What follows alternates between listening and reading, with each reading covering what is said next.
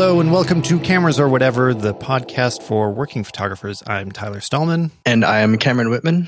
And we didn't set a topic for today, so we're just going to talk about stuff. It turns out we've been working. Yeah, that's the theme of the show. I mean, I don't know what you want to talk about today, but my mind is on cameras. Like I've been testing a lot of different cameras lately, so I kind of have some thoughts about new ones. Do you want to hear them? Is that interesting to you at all? I don't know. Yeah, I mean, my mind's been on whatever, so. All right, well, then we got this show covered. So, okay, so I've been testing a few different things. The one that I showed you that I have, but I have the least to say about because I didn't really try it yet, is I've got a Hasselblad. It is not mine, but I've been chatting with the folks at Hasselblad a bit more. I got to see their New York office, and they were kind enough to lend me a H6D, the 100 megapixel version. So let me get this right. It's the H6D 100C is like the full model name. Right. And so, I mean, I think it's that like you could get different backs on the H6D. I think you could get the 50 megapixel back. This is the I believe that's 100. True. Yeah. And now they have the 400 megapixels, and I got to see that in person. But that's a whole body. You can't swap that back. And to get 400 megapixels, it's multiple exposures and actually really challenging to shoot. They were talking me through it a bit. We didn't shoot anything on it, but he was saying that it's actually so sensitive and like that is such a sharp thing that you can't shoot it in a lot of New York and get a sharp image. Like in their building, the vibrations are too strong to get a sharp image, and like trains going by and trucks going by. So like you have to be in the middle of nowhere where there's no earthquakes, and realizing what 400 megapixels means is crazy. Wow. So how do you use the camera? This was the helpful part of actually talking to people from Hasselblad in person, was learning about who the customers are for these, because a lot of people are like, 100 megapixels, 400 megapixels. What would you ever need that for? How could a camera be this expensive? And they just don't understand what these markets are. And now I do a bit. And the biggest customer and the most important, one of the most prestigious customers to Hasselblad as well is museums. So there's artifacts that only can be exposed to light every century or less. Like they really degrade quickly by any light exposure. So they very rarely come out to be documented. So they'll have museums that are shooting pieces that haven't been photographed since the 20s. Holy crap. And every time they're photographed, it needs to be the best capture method available at the time. So that's what Hasselblad is aiming to create. So when they're doing, say, print reproductions from of paintings and stuff, why would you not want a 400 megapixel file of it? You want it to be perfect. When you're capturing the Mona Lisa, why would you have anything less? That's really important to Hasselblad, and something they take a lot of pride in is being able to capture that. So, wow, that's actually really informative, because I never would have known that. Yeah, and I think I've always kind of, whenever I've seen any indication of any megapixels over 50, really, what's the point? Yeah, I'm like, God, why would you want to work with that? But no, that makes sense in that context. Yeah, there really is a good reason. But there's not a lot of people that buy these cameras. That's part of the thing to remember. Even if they're super specialty. That's part of why they're expensive too, is because there's not going to be a lot of customers. So to do this R&D, they need to charge a lot for it. I imagine that their customer list is like 12 people, or not in the hundreds though. They probably have the phone number of almost everybody that's going to buy this 400 megapixel camera, right? Like they're not, this is not a wide distribution thing. So this explains why they haven't called me. Yeah, exactly. So anyway, I haven't properly shot with it yet. So I have nothing to go into, but I'm hoping to review it a bit for YouTube and talk about it more there. So more info to come. Yeah, that's fascinating. Yeah. It's also, it's now that I know that, I'm going to be judging people, that use something like this, depending on what they're using it for. But I think that, if somebody was shooting a 400 megapixel image for stock, I would just die. I don't think you're going to find many people. I mean, yeah, it's such a challenge. Those cameras are very expensive. I think there will be more shooting 100, which is still crazy. Like looking at those files are, each raw file is over 200 megabytes, like 225 or so. Yeah. Wow. I mean, you really. I imagine somebody like Andres Gursky would like go crazy with a camera like that. It would be amazing, right? Yeah, there are people, Bertinsky, people that can use this, but. Yeah, but I think that for even your average professional, this is just overkill. Right? It is, but overkill's fun. Like, well, why not? Let's overkill. I mean, like, look, if I got the money, like, why not? Which we all do. And it's like for context, this is about 30,000 US, I think. No, so isn't it? Let's look it up. Look it up. Which one are you talking about? You're talking about the H100C. The 100. Okay. Yeah. I don't know. I don't know what the 400 is. I don't even know if there is a price. The 400 is 50 grand. Oh, yeah. That's a lot. Yeah. 33,000 for the 100. Yeah. And that's body only. Lens, right? Yeah. And what are the lenses? Like the lenses I've got to test, I've got the 80 millimeter 2.8. Let's see. That costs 3,000. And then I've also got the, I think it's 35. Yeah. 35, 3.5. 35.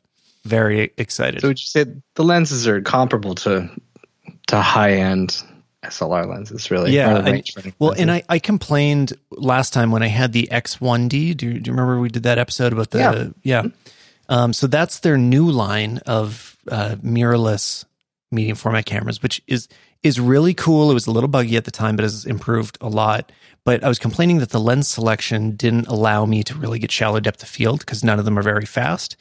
But this is a more evolved lens line, the HC series. No, H system. That's what it's called. Yeah. There are more lenses available. 2.8 is crazy fast. So I can get that depth of field that I was missing last time. So that's going to be fun. Wicked. I'm jealous. Yeah, well, I mean, you should be. It's pretty freaking cool. Yeah. But like if we live near each other, we'd be shooting it together, obviously. But yeah, gosh. I might be. No, I'm not going to fly with this. Don't make promises. Well, I was going to say I'm going to be in New York, but I won't. I'm not bringing this on a plane. So why? I just don't want to move around. I want this to sit in one place until I return it to them because it's so expensive. Right. Like if anything happens, you're on the hook. Right? Yeah, exactly. So I'm going to be very careful with this. So what you're saying is that you actually cannot afford it. No, not remotely. I mean, I could, but then there's nothing else I could afford for a long time. Right. So you'd never have babies. Yeah, no. So, okay, what about you? I don't want to I have all these cameras I want to talk about, but I don't want to take over the whole conversation. Do you have anything you're kind of looking at lately or into lately? Well, to be honest with you, finally my curiosity is piqued with the Fuji camera with that new X-H1. Yeah, I haven't really paid attention to Fuji much lately. Like they've done cool stuff and they make good cameras. I can't say anything bad about Fuji. They make great cameras. Well, and they also double as a half decent video camera, right? Well, they do now. So I went to a screening last night from the Camera Store TV. Our friend Jordan Drake, who's been on the show a number of times, and Chris Nichols, who is his co-host or more of the host of the Camera Store TV. Okay. They do things called Wooden Nickels. I don't know why, but that's the name of the series that they do, where they recreate scenes from Hollywood movies to test cameras. So they used the new Fuji fresh production unit, like nobody else had it yet, to shoot a scene from. Oh no! Now I forget which movie it's from. Anyway, go to the Camera Store TV and watch. And it's a movie with Tom Cruise. He's got gray hair. From Collateral, and recreated it using the Fuji. And so I got to see a demo of it on the large screen, which is really interesting. I don't get to see SLR work that often. Like that. So that was really neat. The biggest impression I had coming away from it, though, was of the camera specifically. The colors looked really good. I feel like the grade wasn't targeted for the theater. So watch the YouTube video to judge the colors. But I also feel like it's a bit over sharp. It's interesting because you could directly compare it to a Hollywood movie, which you don't get that such direct comparison, but you can put the shots side by side and be like, okay, what's the difference? And that's what really jumps out at you is it's just sharp, like crazy sharp. And you'd think that would only be a good thing. Yeah, but it's a little too sharp. And that makes me think about how little I understand about photography when I'm like, but I thought sharp was good. And you watch the movie the original movie and you're like, yes, this is sharp. Everything's very much in focus. But then you watch the other one, you're like, but this is somehow sharper in a not ideal way. And I don't know what that difference is. So, well, it's because it's probably not mechanical sharpness as much as it is computational, right? Yeah, I don't know. I mean, I'm telling you. That's what I would assume. I'm telling you, I don't know. Like I see that with drone footage all the time. It'd be like 4K drone footage that's just like so freaking sharp that like when you actually look at it with any amount of scrutiny, it just looks kind of gross. You know, I think that drone stuff though is like post production. Sure, I know what you mean, and yes, but it might be a little different. I don't know. That I'm trying to make is that like when you use something that's captured on, you know, smaller sensor with less information, and then you add something like sharpening to it, like it's just a recipe for disaster. Like it just doesn't need it in the first place. Mm-hmm. And adding it is like, it's kind of like you're trying to compensate for having cheap gear by adding sharpening. Right. It just doesn't, you know, I think that with most things digital to do with imaging, be it image capture or motion capture, you just don't really need sharpening. Like you can add it, and like if you're skilled, you can add it to where it actually does have a beneficial effect. Mm-hmm. But in most cases, you're better off leaving it out. Yeah. No, it's true. You got to be very careful with it. It's a double-edged sword. Yeah, and it's nasty. I'm sorry, but I feel like it's one of those things like, you know, when you're listening to music and you can hear that it was mastered to be redlined. You know, it's just this kind of nuanced thing that once you recognize it, you can't unsee it, you can't unhear it, and it will make you crazy for the rest of your days. I don't know. I'll figure it out someday. It's a consequence of seeing and hearing too much of things. Yeah. So interesting things about it. I mean, I didn't get to test it properly. I just used it in the store. I didn't really test it. So, but what it got me thinking about, and this applies to many different cameras that are coming out now, is how very important image stabilization is starting to become. And I was really feeling it because the same day I tested that, I rented the Canon C200 cinema camera, which is like that's the video camera I want. Like I loved that camera. It's meant to be cinema only. It doesn't shoot stills. It records in RAW, which is not super common for video cameras. And it just looks, the image is really, really beautiful. You know, it has the ease of Canon colors, which are sort of, you know, it's kind of quick to get something nice out of a Canon, but tons of dynamic range, very usable body. Like it's just like made to shoot. It just feels so simple to get stuff done. And so using it, I'm loving it all night. And while I'm shooting, I am thinking about how badly I want to buy this $8,000 camera. I can't really justify. And then afterwards, when I'm watching the footage, I was using an IS lens, like a Canon stabilized, the 24-105.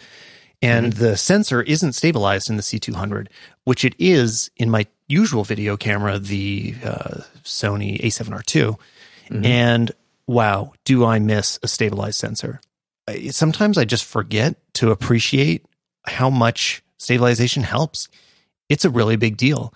And Canon is not doing it on their sensors, and neither is Nikon. Yeah.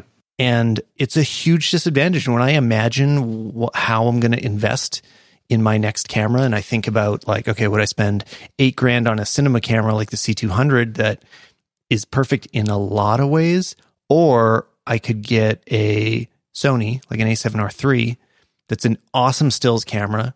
It's small and lightweight. It doesn't have all the video stuff I want necessarily, but the image quality is more like in most cases, people won't spot the difference. And I can put any lens on it and it is stable handheld, like more or less stable. It's a huge difference. And I don't know what Canon's going to do about it because they are so far behind in this. They committed to this lens stabilization. So did Nikon.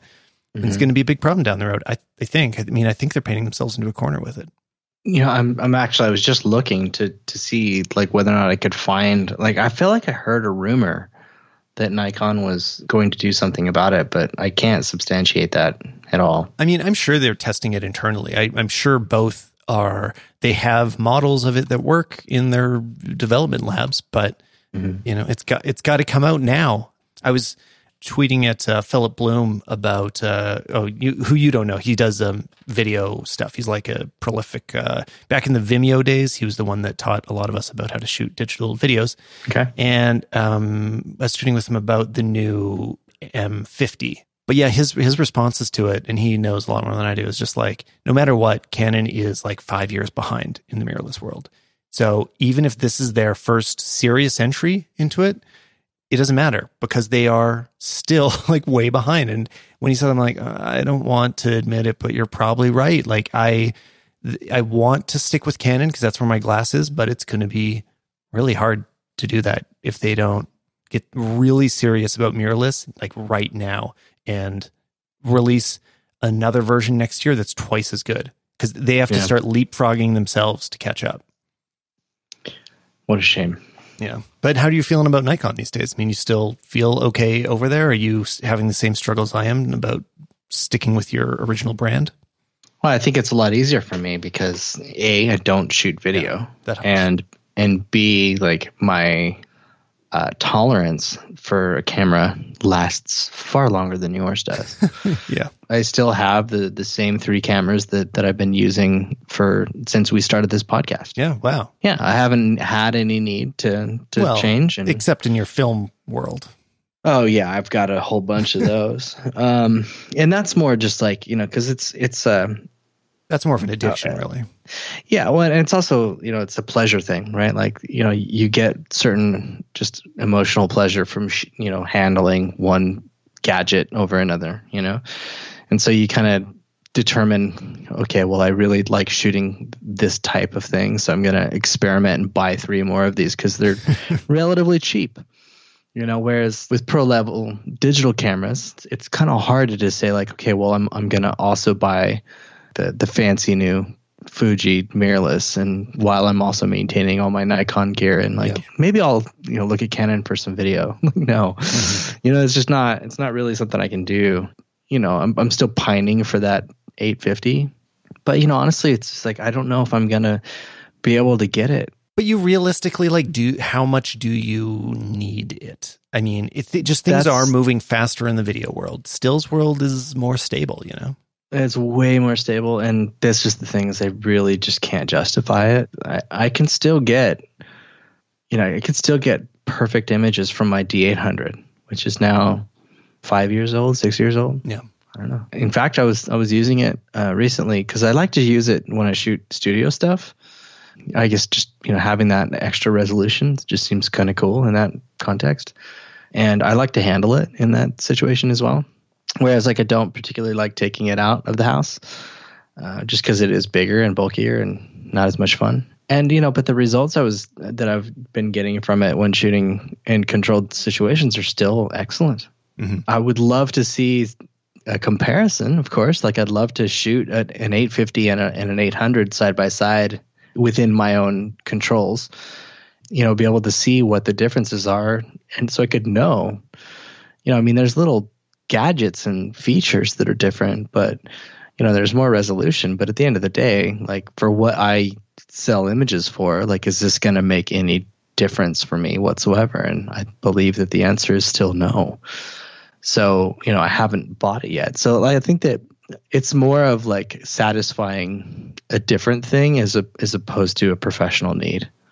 There's an article more like a desire. I really enjoyed this week that I'll link to in the show notes. And it was about that Canon, and you can probably apply, actually, I don't know if you can apply this to Nikon. This is about Canon specifically, that they haven't had any need to innovate. And we've all seen this, right? Like we complain about like, oh yeah, Canon and Nikon are just like kind of sitting in the mud. They're not pushing things forward. Meanwhile, Sony's blasting past them, and Olympus and Panasonic and what was the other one?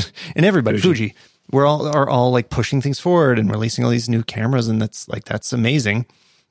But then what's happening is that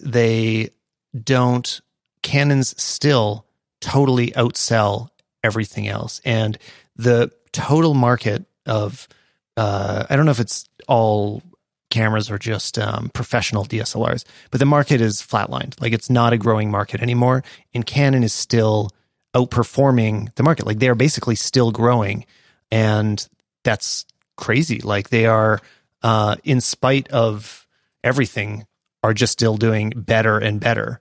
And that's obviously not the popular opinion. When you talk to camera enthusiasts, you'd think they're about to go out of business, but they're totally not. And it's weird. Yeah. I actually love that. Yeah.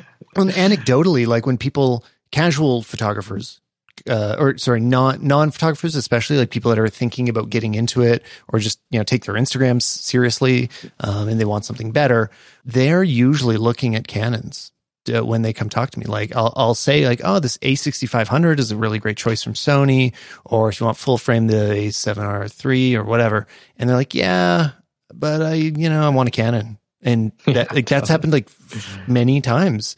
There's just still this perception that Canon is the gold standard, and same as Nikon. I mean, I think it depends on who their like family member they grew up around, which brand they were loyal to. But yeah, Canon and Nikon, I think, still have a reputation. And their gender. Right. Yeah. As we've discussed previously. Yeah. So, I don't know. I mean, it's weird because like I feel like Canon needs to innovate, and they have every incentive not to, because what they're doing is working. So yeah, that's kind of the situation with being in a business that, has a lot of working parts, right? It's like you don't really start to change things unless it feels like a critical need. Yeah, till like a fire's lit under them, which is maybe why the Nikon D850 is such an amazing camera, because they need it more. They're struggling for their place in the market more than Canon is. Yeah. As it goes, I mean, it still hosts the most impressive list of functions or stats for a still camera. I mean, yeah, totally. It's unreal, right? Like I said, like in previous episode, that this actually feels like it would be a smarter move for me as opposed to upgrading to a medium format system. Yeah, it would. It'd be the responsible choice. Yeah. I just am at a point in my life where responsibility is very unfortunately necessary. I want to be reckless and stupid. That happens to us all. But babies and things. Do you got any picks for us this week? Nothing. I'm saying this week, and we haven't posted anything in a month. Yeah, we haven't posted in a while. Honestly, like it's this year so far has just been like the most grindiest grind of my life. And like it's been harder and harder to like be interested in things other than just working, and then like getting a break. And babies. Yeah. Having a new one, like even when in the first year, right after he was born, like I was still pretty enthusiastic about a lot of things outside of, just my immediate responsibilities. But this year's been tough. And so, I've been kind of just relying on like things like Netflix, to keep me entertained. Well, then you must have some recommendations. You've been watching a lot of Netflix. Yeah. So I guess that we could talk a little bit about that, because everybody, well, I don't know about everybody, but like I kept hearing, snippets from people saying, oh, you got to watch Altered Carbon. And then, I also saw somebody say like, somebody that I respect say something to the effect, and I'm going to butcher this. They basically said, take all the worst parts of this genre and that genre and combine them, and you get Altered Carbon. and it's kind of true, it's like there's things to like about it, but it's actually really kind of bad too. But I'm not done with it, but I'm still watching it, right? So like I'm still kind of interested. And earlier today, in fact, I was talking about it, and how I described it is it's just simply not Blade Runner. Okay, it's not Blade Runner. Got it. Yeah, that actually says a lot. Yeah, but like something that is kind of intriguing about it, and I'm wondering whether or not this signals the end of a trend. Because usually like a trend kind of works on an arc, and like you see it being used with by all the cool people and the highest regarded artists, and then once it starts to kind of trickle down to the more mainstream, and it starts to become like less subtle and more abused, and then it like that trend starts to become trite. Mm-hmm. We start to look at it with a bit of irritation, and that is that specifically the way they're lighting the show. I still like it. I still think it's really cool. I think it's probably the coolest thing about the show is the way they're lighting it. but it does lack subtlety. And so I'm afraid that maybe it is signaling the end of cool neon.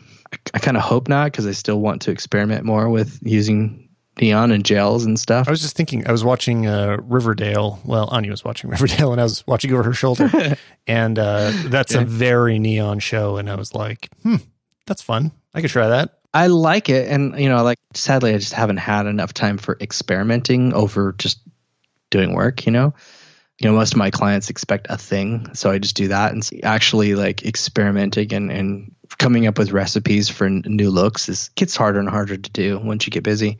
And luckily earlier on in my career, like I bought a pack of gels and really experimented with them. I just bought that, like whatever that 25 pack that came from Paul C. Buff, that was really cheap. I still have those. And then I also have one of those. Actually, I have many. I have like probably 5 packs of those like leaf filter samples, which are they're just so great, right? Because they're about exactly the size as your speed light, right? Your Canon or Nikon. You can just tape it right on the top of that and instant gel. Yeah, it's a great hack. Oh, it's so cool. And so I have a bunch of those, and like I used to play around with them quite a lot. So I do have experience using them, and so it's not like I'm starting from nowhere. But I haven't had a lot of time to play with it, and I really want to play with it more. And I'm worried now that by the time I do something that I'm going to be happy with, it's going to be dead. And people are going to be like, nice, that's really great. Well, it's really cool that you did that. It comes and goes. Yeah. If it's gone this week, it'll be back next. But, like I just, I've been really loving a lot of the stuff that I've been seeing out in the Instagram feeds I follow and whatnot, and just seeing like really creative use of light used in areas where you wouldn't expect it. And it's really been triggering me to want to do it. And, but of course, then when I actually get down to the idea of planning it, I realize, shit, that's a lot of work. And, like I'm going to need people to help me, and like I'm going to have to hire, and I'm going to, and like these are the worst things about being a professional, right? Because then you have to think about like, will it even make me any money? Yeah, return on investment. Is it just going to be like, is this just like a passion project? Like just something I'm going to do so that I can get, like sweet comments on Instagram and extra likes that never actually turns into any money? I think that's a good reason to do anything. Yeah, I guess. Yeah, no, it is. I think it's really cool to be admired, as an artist. But sadly, I'm also I'm an artist that has to feed kids and satisfy the financial needs of my wife. Parenting is the highest form of art. Yeah, I suppose so. It's also like serves as a hell of a restrictor. Yeah, I got a good one. Something I really, really, really like. Very, very strong recommendation. I think I've like hinted at them before, but now I have one, and that's the Aputure lights. Do you remember me talking about this? Did I talk about this on this show? Hold on. How do you spell it? Aputure.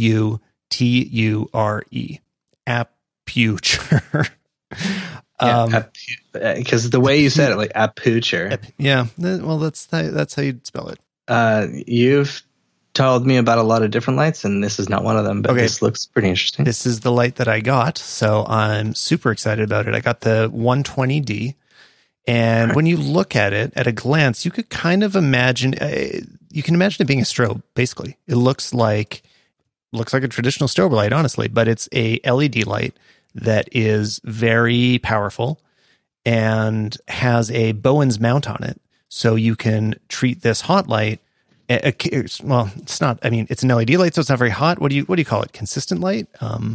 Forever on light? What's the word for that? That's not hot light. That's not a strobe light. What's that word? It's just great continuous lighting that is that continuous lighting that is daylight balanced, and it has like a really good color range, because I've had LED lights before and they just did not have nice color reproduction. Like they looked super magenta. They did not match anything else. I just was not happy with the color of them, so I haven't used them a lot.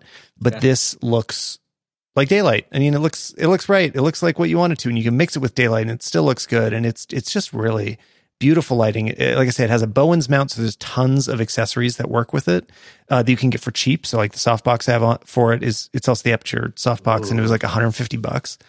And I got the mount. Yeah, which doubles the light output from it. I think it was double. I don't remember actually, but it also focuses. Yeah, no, I mean, there's so much stuff about it that is, it's like it reminds me of how Alien Bee felt. So it's quite a bit more expensive than Alien Bees. It's so looking online, this is the C120, and it is $645. Yeah, which is that is clearly more than well, like Alien what? Bee It's is. like it's like $150 more than an Einstein. Yeah, but it's so worth it. I mean, like, again, it's continuous lighting. Like, this has always been more expensive to get nice versions of, but you can slap a softbox on it that doesn't light on fire. You can put gels on it. Don't melt. Yeah, and it looks so good. I melted a gel while shooting with my son just a couple of weeks ago. It was horrible. He was freaked out. Try washing that off the lamp. I'm like, oh God, yeah, I've been there a few times. Luckily, it just got to the smoky stage and didn't actually start dripping. But yeah, it was a horrible smell. Yeah, So it's always the worst. this looks really cool, and I'm actually like, I hope I'm not jumping the gun, but I'm like, But you already ordered it. Yeah, I'm like, I want to. This wouldn't be irresponsible, right? This would be legitimate. Yeah.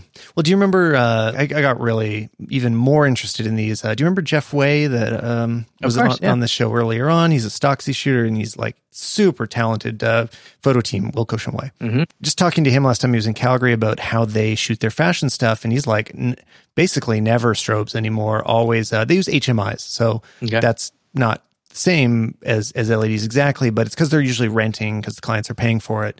HMIs are a lot more expensive, so I used to rent HMIs as well, and like a Joker would cost, well, it costs like $80 to rent, but to buy it is thousands, like $5,000. And similar output to this, similar lighting control, and they're also a bit more finicky. HMIs, like, you need to worry about how you power them on and stuff. Okay. And they're just crazy expensive, and this is a tiny fraction of the price and looks similar. So are you telling me that we finally have an Alien Bees for continuous? Yeah, basically. Holy crap. I know. It's really, really great. It's super exciting. And they're way better built. Like, Alien Bees work very well, but like, they don't feel very nice. This feels like a premium product. Like, this feels like an expensive light. It doesn't have that Alien Bee cheapness to it.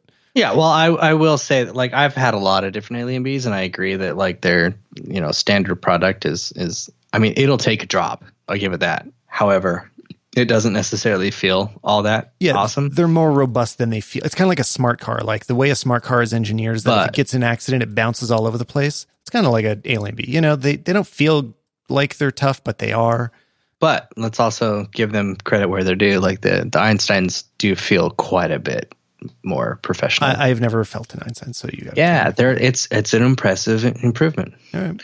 However, this is looking pretty radical. Yeah. The only thing that I'm seeing that feels like potentially a drawback for me is that the light dome just simply isn't big enough. Oh, the softbox. Well, yeah. So if you don't like that one, which it's like a medium-sized softbox, and I find it kind of useful for most things. Like, I think it's a decent average size, but that's just theirs. Like, you can go buy any Bowens Mount softbox, which you can get. You can get like eBay models for $100.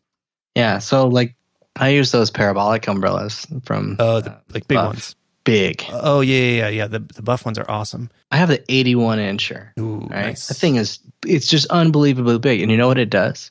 It replicates window light. Yeah, that'd be nice. Because it's so big like, if I'm shooting a food spread and it happens to be, like now, like the wintertime, and I run out of light, I just set up the light and it's good to go. The thing that blows about it is that it's still strobe. And with that, I'd maybe look at there's the 300D as well, which is just quite a bit more powerful. And it's kind of hard to describe how powerful these are because they don't exactly equate to standard light unit measurements. So I still need to do some research to fully understand how to measure LED lights properly, because it's not like the old days where you'd have a 1K or a 2K or whatever. Did you just say smeasure? Smeasure, sure. I like that. But yeah, the 300 is, basically twice as powerful. So if you're using a bigger light source like that, you might want to look at the more powerful one there. But honestly, it is. I'd rented it a few times before as well, so like I know. Even though I just got mine, I know how good they are. So yeah, it's very strong recommendation. So how is this for doing video?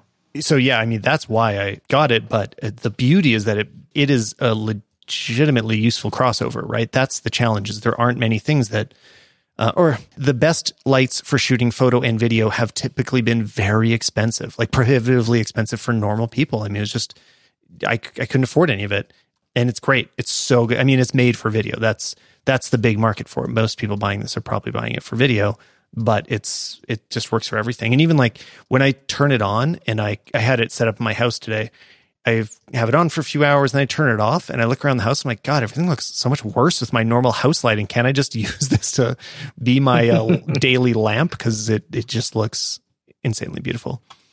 And they have a tungsten version too, if you happen to need more tungsten. I mean, that's not what I need as much. I need more daylight. So, it has a remote too, so you can do all the controls wirelessly, which is like an awesome bonus. They don't even really advertised as being a primary feature, but from across the room, you could have all of them. You could have 4 or 5 lights on different channels and control each one independently, set the levels without reaching up to grab them. And what about triggering? Well, they're not strobes. What do you mean? Oh, duh. Yeah, that's the beautiful thing. You don't have to say something. I mean, that actually mitigates the price difference right there. Yeah, because you have to pay plus or minus $200 for the Paul Buff trigger, right? The Space Commander or what, Cyber Commander, or you have to pay more if you want to get the practically useless Pocket Wizards. Did I just say that out loud? Sorry about that. I mean, it's really nice to just see your light while you're lighting. It's so great. Like, I can't tell you. And then just shoot it. Is. Yeah. Right? And you can shoot on. I mean, you can shoot on your phone, and then the behind the scenes photos also look nice because it's always lit like that, and everybody on set can see what's going on. Like, it's better. It is better. Sold. Yeah. No, it's great. Now I just have to talk her into it. You just have to sell. Well, just get her to listen to the episode. I think what I'll do is just say like, hey, so you really want to shoot video for your food stuff, right? Yeah, exactly. But no, even like Instagram stories, like anything, like you can all of a sudden everything you do, you can be posting behind the scenes stuff. You can tweet about it while you do it. You can, like, everything that you do all looks equally good without putting a trigger on it, Yeah. So yeah, check them out. Aputure Pew. Well, thanks a lot. I think you just you just possibly cost me some money. Anytime. That's what I'm here for. Yeah. Thanks, Cameron. Come and listen to Cameras or Whatever. Find useful ways to spend all your extra cash. Useful in air quotes. Yeah, totally. Thanks, man. Take care.